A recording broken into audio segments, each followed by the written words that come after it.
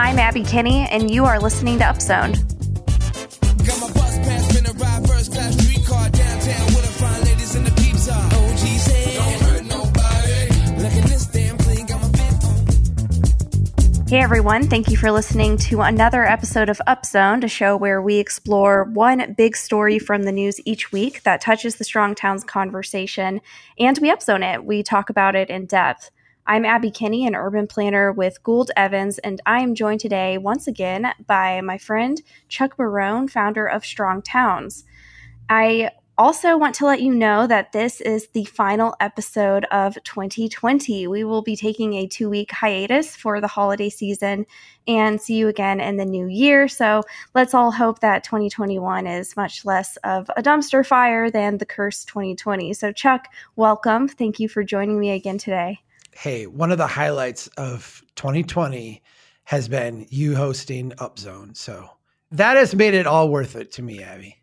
Well, that is so nice. It's just been an honor, and it has been very interesting to look at different articles and think about them and talk a little bit about them with you each week. So thank you for having me. Yeah, absolutely.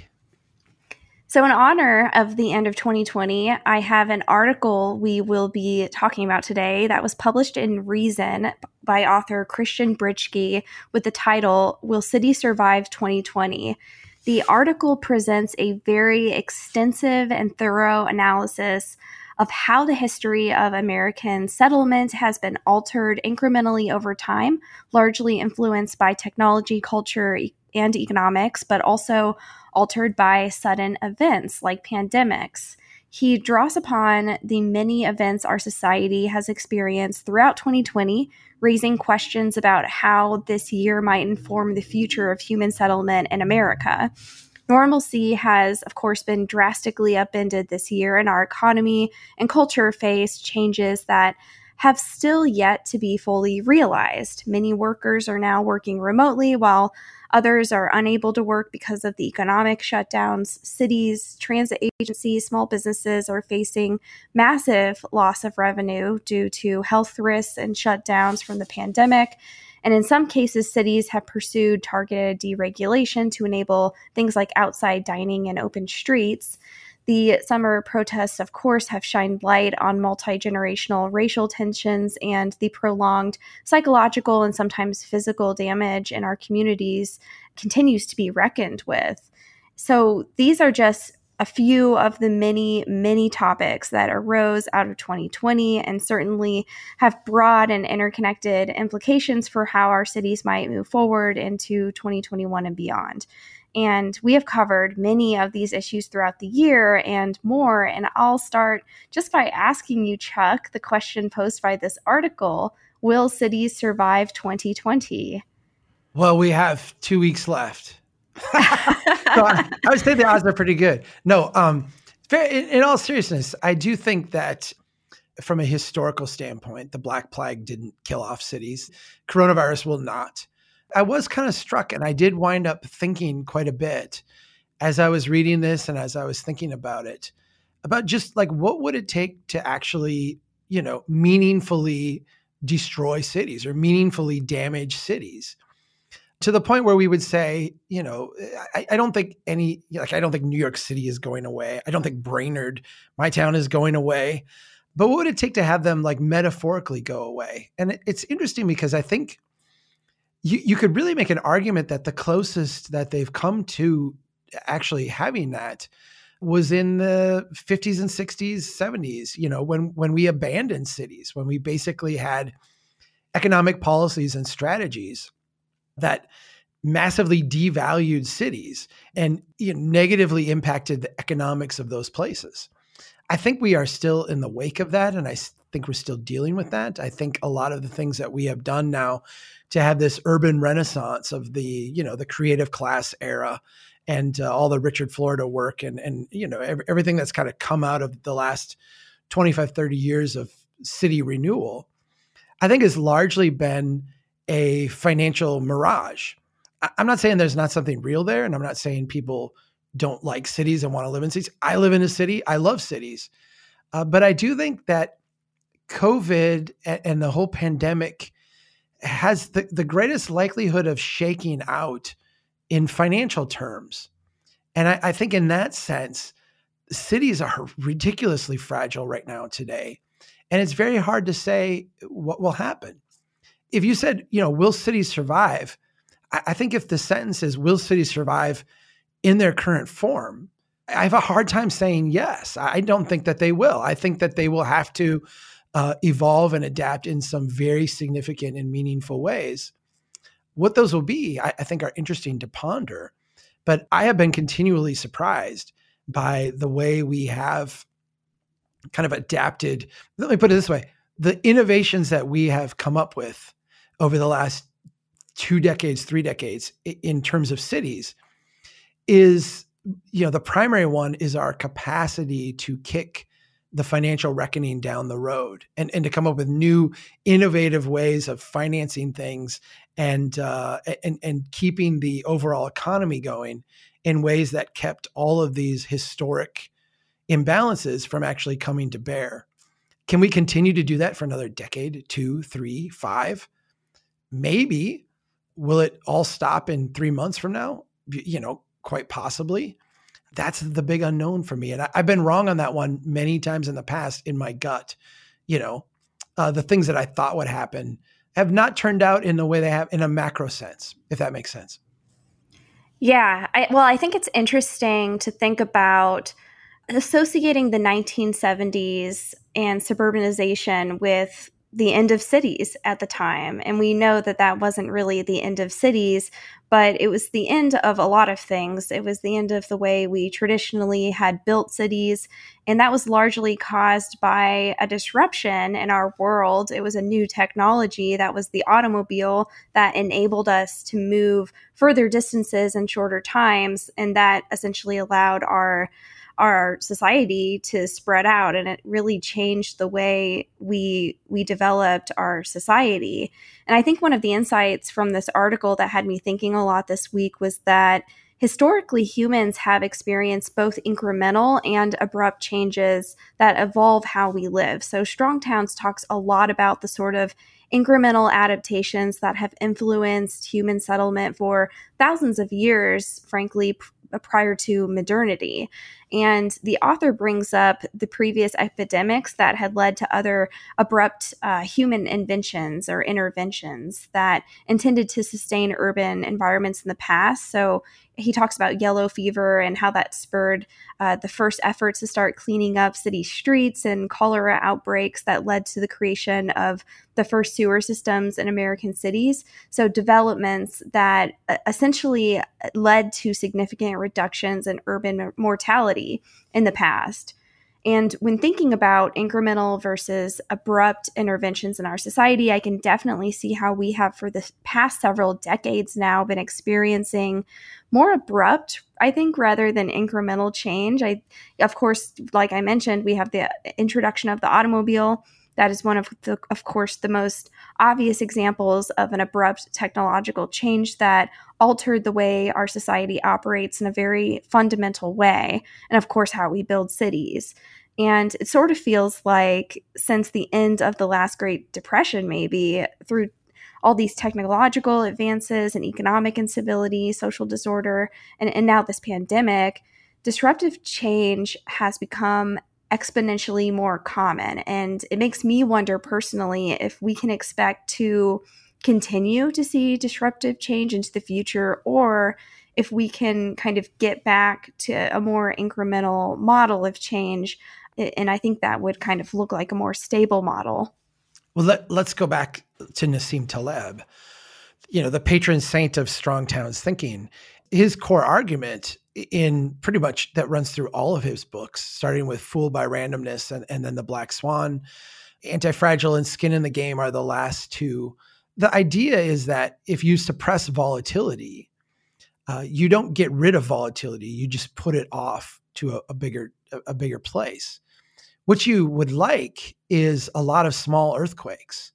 What we have tried to manufacture is, no earthquakes, like absolute stability over time.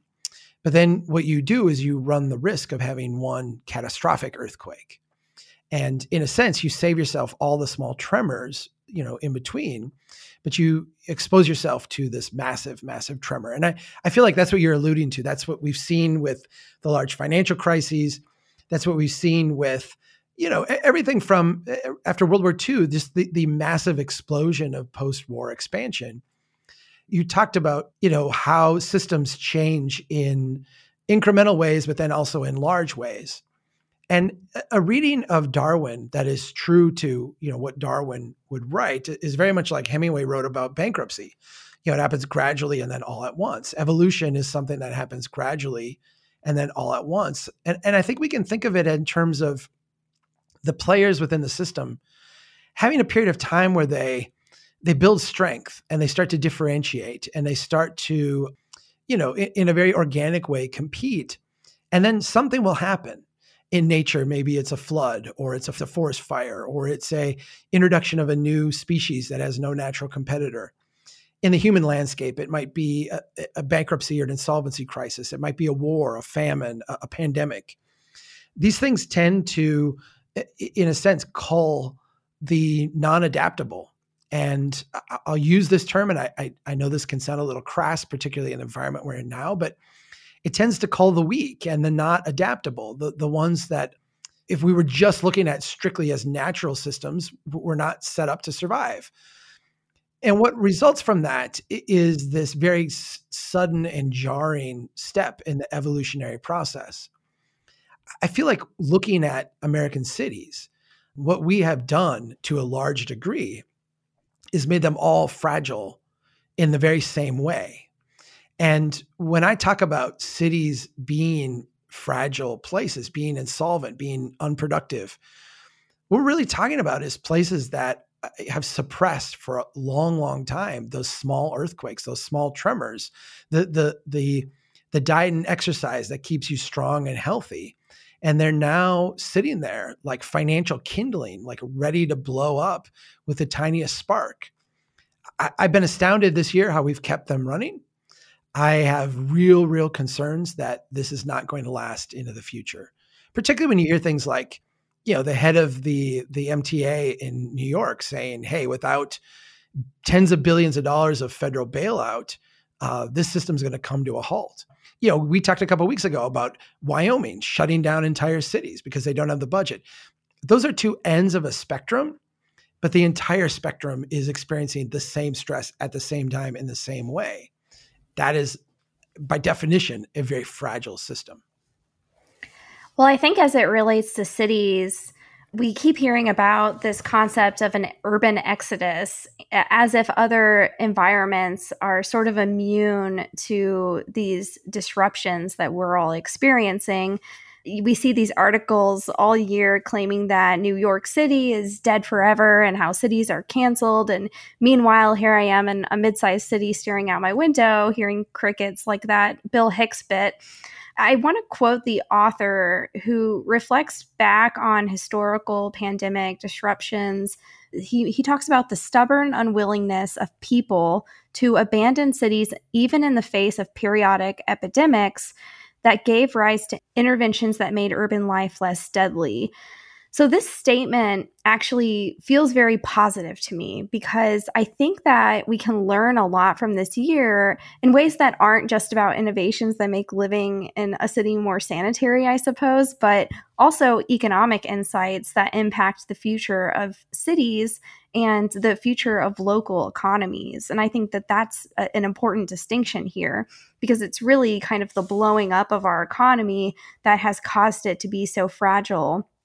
I think one of the important things that I've been thinking about this year is that our places really need to be diverse in use, and residential needs to precede retail development. And this build it and they will come model is really no longer sustainable, especially as markets continue to change.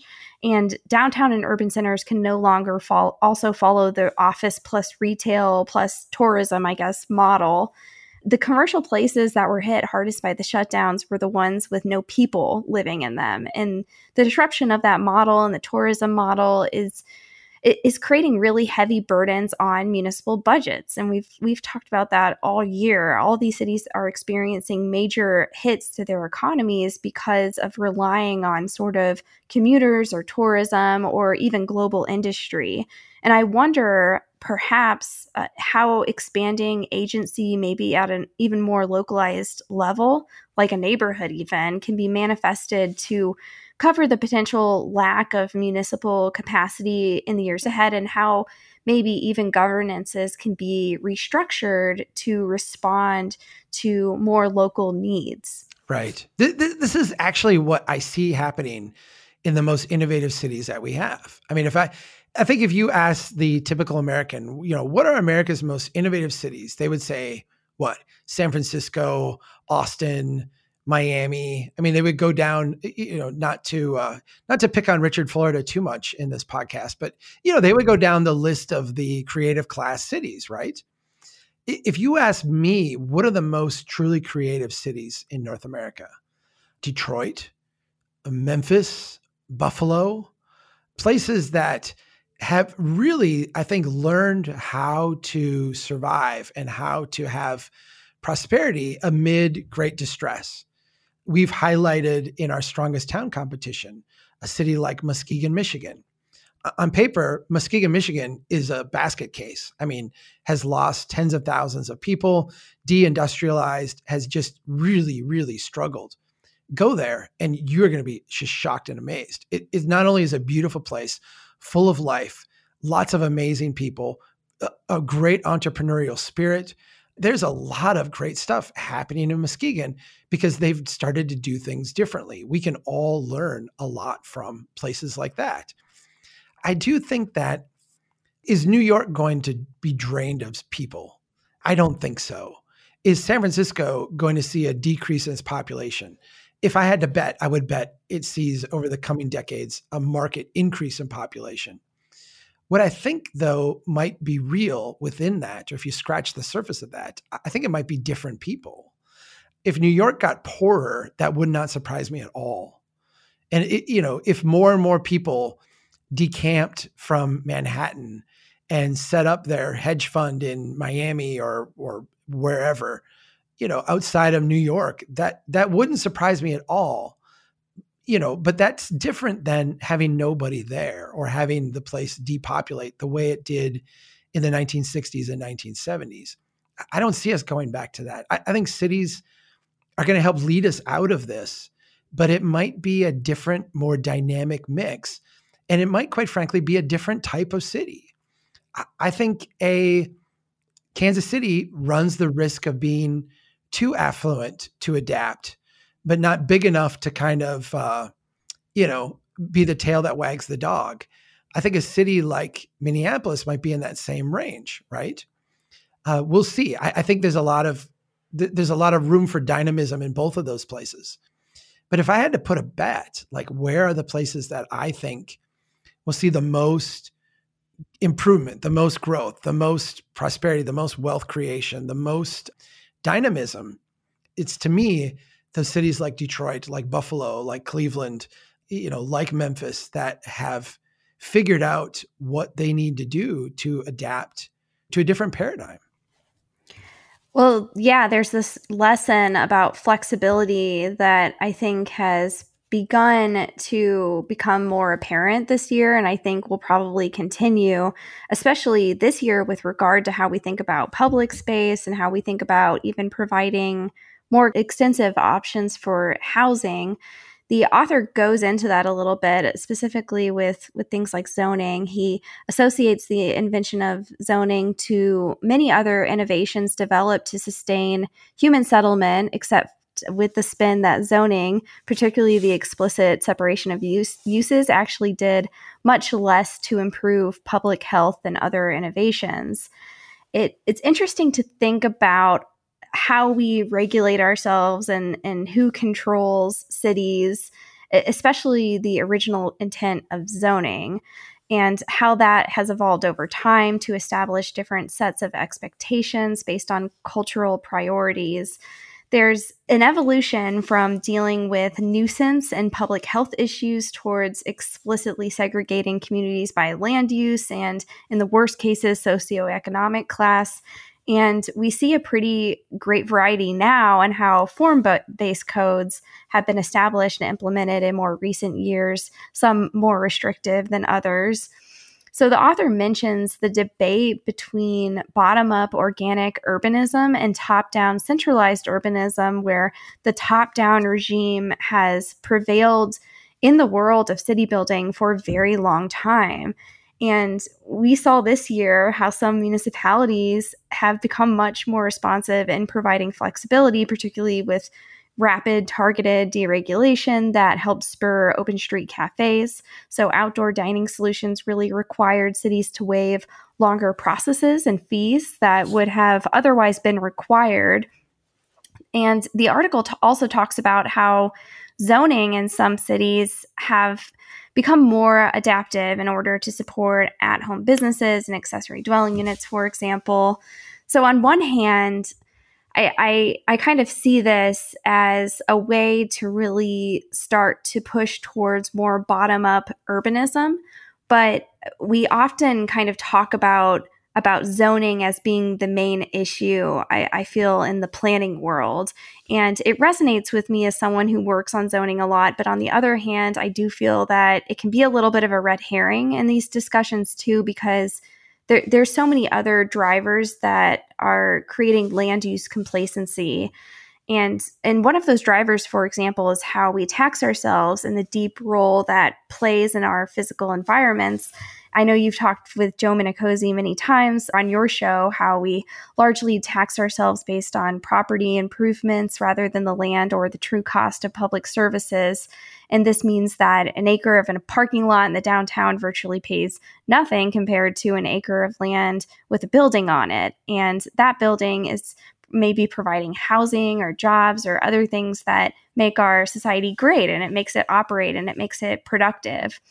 So if speculating on land was no longer profitable to investors, I think there would be a very strong incentive to actually do something with all this vacant land, all this space that currently exists in cities across America, and that this would have really major implications for that I think would actually create or demand zoning reform. And it could also certainly result in lower land prices, which in turn would help reduce housing prices. So to me, that situation is just the root of so many problems today and a great driver for the lack of movement in our places. And I think in the 2020s, we need to be focused on making land speculation or being unproductive with our spaces no longer profitable as a long-term investment. Right. I hear what you're saying. I love Reason magazine. I think that they fill a very important niche, and I really like them, and I like their takes. And I think when it comes to zoning in particular, they filled a very necessary part of the conversation that looks correctly at zoning as having done more harm than good. I didn't believe that 20 years ago when I was a zoner, when my job was to administer zoning ordinances. I came to understand it as I did that longer, and ultimately got out of that business because it didn't meet with my values and what I thought was best for the communities I was working in. That being said, I feel like the biggest challenge we have to overcome right now is almost a challenge of orthodoxy. If you look at the systems we've created, they're largely centralized. They're increasingly centralized and top down in a way that, even when I was a kid, we would have looked at and said, well, this is how they do it in communist China. This is how they do it in authoritarian countries. Why are we centralizing? Why are we becoming more top down? I think part of what we are going to need to resolve, I don't think this is as much a political issue as it is a cultural issue. It's more us. We have to figure this out. How do we reach more of a balanced narrative in our bottom-up approach? We need zoning reform. Our cities desperately need to have a libertarian ethic applied to our zoning codes. But when it looks at like our local economics, the last thing we need is a libertarian ethic. I mean, the last thing we need is some, notion that comes in and says that somehow Walmart and Amazon and, big housing subdivisions are an expression of the free market system. I've actually advocated the opposite, that we need cities that are going to be very proactive in protecting their local markets. Let's have a marketplace at the local level, but let's protect it from, unfair competition in the same way we use, in international trade, sometimes tariffs and restrictions and treaties and other things to, protect American industry from unfair trading practices. That is something that gets me zero traction with libertarians. How do we break out of this straight line dogma where, you can't be for zoning reform unless you are also for ABCD. You can't have concerns over wealth inequality and racial inequity unless you also buy ABCD. All these other like litany of things. I think at the local level, what we really need is we need people of all kind of political dispositions working with the best of intentions to try to figure out individual customized neighborhood by neighborhood, city by city types of approaches to solving this that may, quite frankly, look very different in your neighborhood in Kansas City than they're going to look in my neighborhood in Brainerd, than they're going to look in San Francisco or Buffalo or Atlanta or Manhattan. And I think we have to find a way to be okay with that. To me, that feels like our biggest struggle right now, is that we've allowed ourselves to be locked in this mindset that we not only can, but we should vanquish the foes who disagree with us and then apply our vision of the world from a top-down way on everyone else. Conservatives do this, liberals do this. To a degree, the libertarians have tried to do this. They've been less successful, but I think... I wonder why. Well, it's in their nature. Yeah. I do think that in terms of creating responses, that's our biggest what is the quote? We've met the enemy and they are us, right? I think that it is us that needs to change here. Yeah, totally. I feel that dogma is the death of innovation.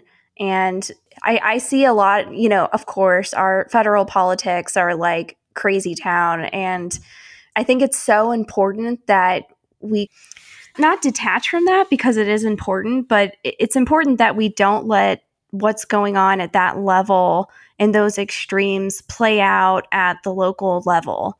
It's important that we kind of concentrate on what we can see and what we can touch and our own communities, and not be too held up by whether or not somebody, my neighbor next door, is on my political team, and not be too married to a dogma, basically, that you frankly didn't create. Those aren't necessarily our ideas. And so it's important to be open to what actually works and trying things that work and being able to adapt if it doesn't work. And that, I think, is going to be really difficult for us to do culturally, because we have given a lot of agency to other organizations. I live in a city, and as a citizen, I am accountable for very little. I can volunteer for things, but it's like culturally, I'm not really expected to do those types of things. And I think that is something that needs to be reintroduced, that people are more involved and that people have more agency for their local communities and have more say in what happens, and that our cities are not intended to be barriers to that. They're not gatekeepers. Well, you talked about zoning reform at one point, and I know places where people oppose zoning reform because it is, supporting big developers and evil capitalists. And I know places that have, been against zoning reform because, the socialists are trying to intervene and tell you what you can and can't do. I think that we just need good neighborhood level. I mean, the equivalent of like a civic barn raising is what we really need in our cities. And that's what we're trying to build at Strong Towns, right? Exactly. And it's like, okay, well, how do we build great neighborhoods? Just, let's start with whatever we are trying to do, whatever any community is trying to do, and figure out how to do it, right? It could be through zoning reform. Maybe there's other ways to drive the outcomes that you're looking for, but maybe we don't need to be too married to whatever those tools may be. Yeah, I agree.